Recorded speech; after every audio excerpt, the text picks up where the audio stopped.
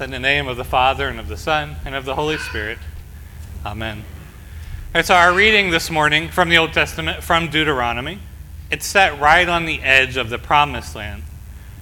Right, the people who are standing there, their parents have all died in the wilderness. They have wandered for 40 years through the desert, and this is all they've ever known. But at this point now, they're standing at the edge of the Jordan River, and they're ready to cross. Well, Moses wanted to cross with them, but if you remember your Old Testament stories, Moses was not allowed to go in. So the Lord lets Moses climb up onto Mount Pisgah, to the mountain, and to see the Promised Land, how good it is.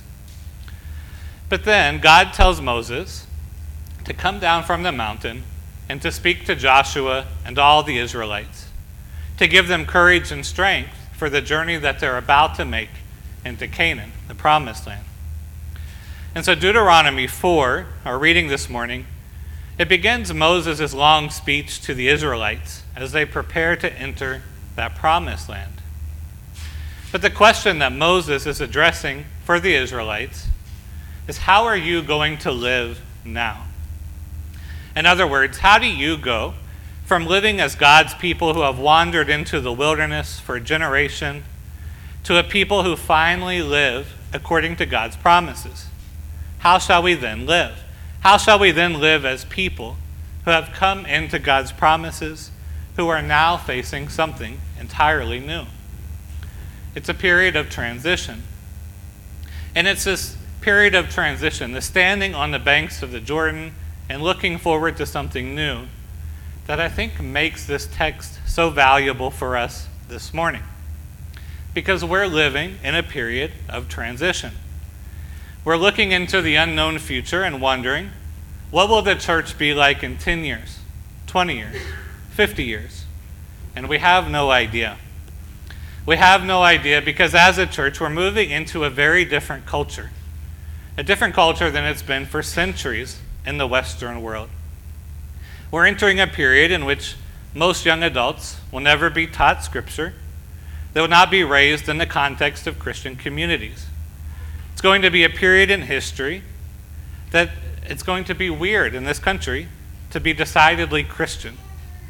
Most of us grew up in a time when being a Christian, whether you went to church on a regular basis or not, was kind of the default setting of our culture. Being raised as a Christian was the norm. And so the language of the Bible, Christian virtues, all of these things were just in the air, so to speak. But very rapidly, the language, the symbols that we grew up with, will no longer be the norm. It will be a time when church buildings throughout our country will become museums, when they'll be repurposed into restaurants or yoga studios, senior centers, apartment buildings. And this sounds bleak, but I don't mean it to sound bleak, because it means for us an opportunity. It means the church and the individuals that make up the church have the opportunity to live for the sake of God's mission to the lost in this world. It's a hopeful time, a time we get to discern who we are and to discern what good news we have to offer to those in the world. We have the opportunity to ask ourselves, how can we be the salt of the earth? Like the Israelites, and we stand at this moment in history, this transition, and ask, how shall we then live? In such a time of transition, the first thing I think we have, just like the Israelites, is the confidence that we have God's word. When we look at Deuteronomy chapter 4, verses 7 through 8, we see here that God's law, that is the word that God gave to Moses on Sinai, is connected to God's proximity, God's nearness. Moses says in those verses, "For what other great nation has a God so near to it as the Lord our God is whenever we call to him? And what other great nation has statutes and ordinances as just as this entire law that I am setting before you today?" Moses can contrast the Israelites to all other nations in the world because the Israelites have the certainty that God is near, that God will hear them when they call to him.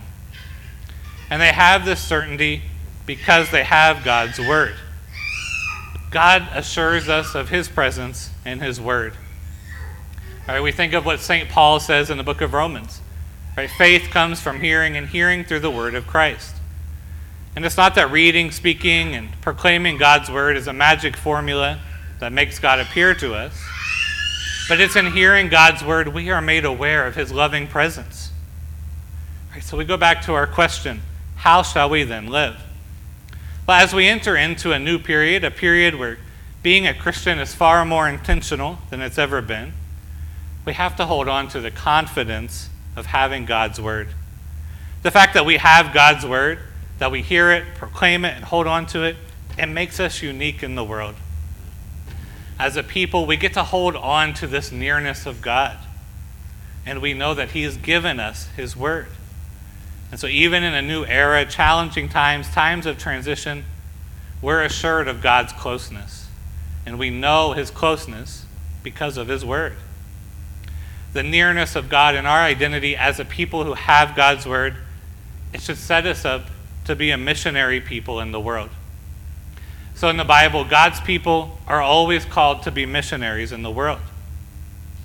Moses says in verse 6 of our reading, other nations of the world will see the Israelites holding on to God's word, and they'll proclaim, surely this great nation is a wise and discerning people. But God called the Israelites to be set apart in the world as a people who show the goodness of the Lord to other nations. In Exodus 19, God says to the Israelites, if you obey my voice and keep my covenant, you shall be my treasured possession out of all people. Indeed, the whole earth is mine, but you shall be for me a priestly kingdom and a holy nation.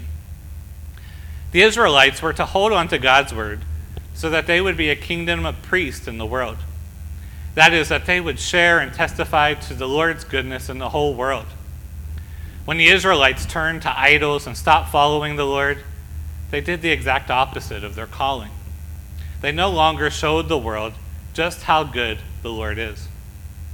In the same way, our mission to the world outside of these church walls is to be a people of the Word, because it's the Word of God itself that draws people into God's loving care.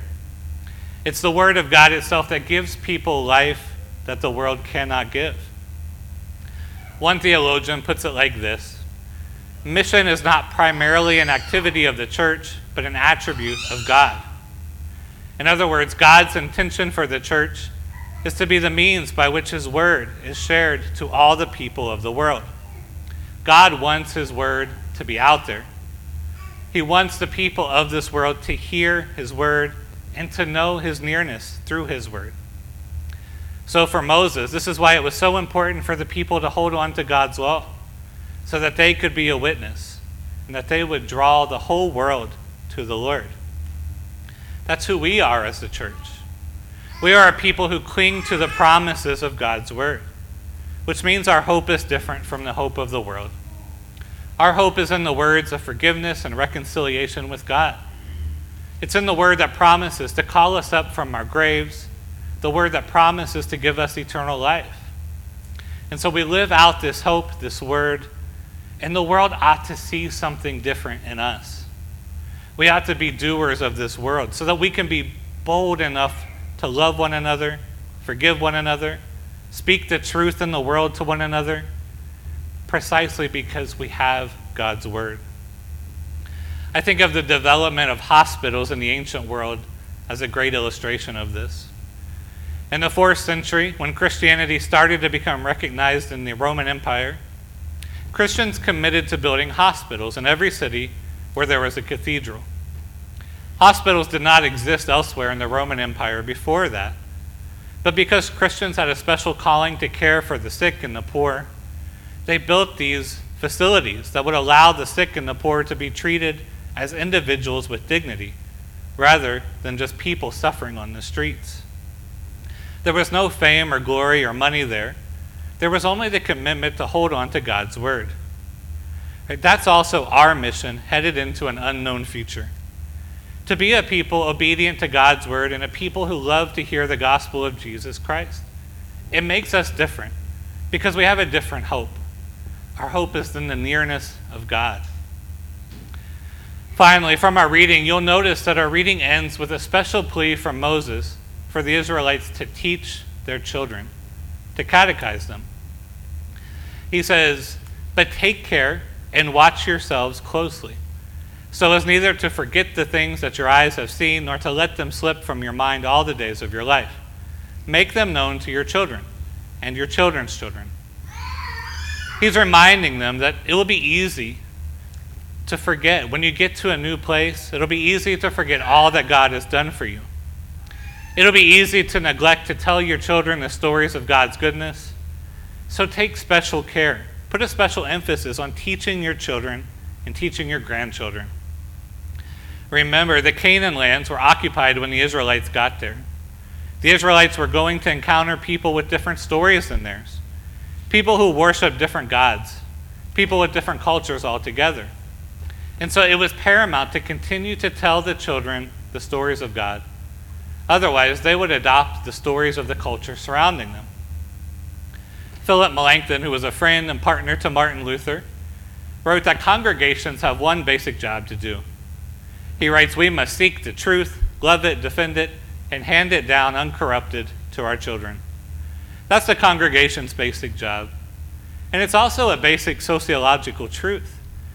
If we don't catechize our children, if we don't teach one another, if we don't learn the stories ourselves and then share them, we won't be catechized by God's word. Rather, we'll be taught by the world. So we're coming into an age where the world's stories look nothing like the church's stories. The theologian David Wells writes that worldliness is whatever makes righteousness look strange and makes sin look normal. And here's the reality that we're all facing. All the money and influence of our media, our corporations, our entertainment, they're more invested in making sin look normal than righteousness look normal. If we want our children, our grandchildren to hold on to the faith in this world, we have to be intentional about teaching our children and grandchildren the Word of God. We have to tell them the stories. On top of that, we also have to watch ourselves and take care that we are people who find our identities in the promises of God's Word.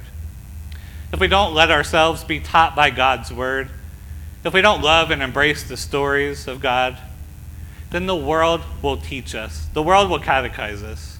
We will be shaped by other things. And so we have to be committed to shaping ourselves and our children to God's Word. Well, how shall we then live? Well, we live knowing the nearness of God to us. We live in joy and hope to take that word to the world. We believe that we have good news. We believe that we have the words of eternal life. And so no matter how much the world shifts, no matter what kind of transition we are, we have good news of the words of eternal life to take to the world.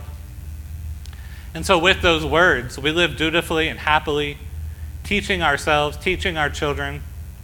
And when we face the world's stories, the world's lies, the world's temptations, we cling to the Word of God, because it's in God's Word that He promises to be near to us. Amen.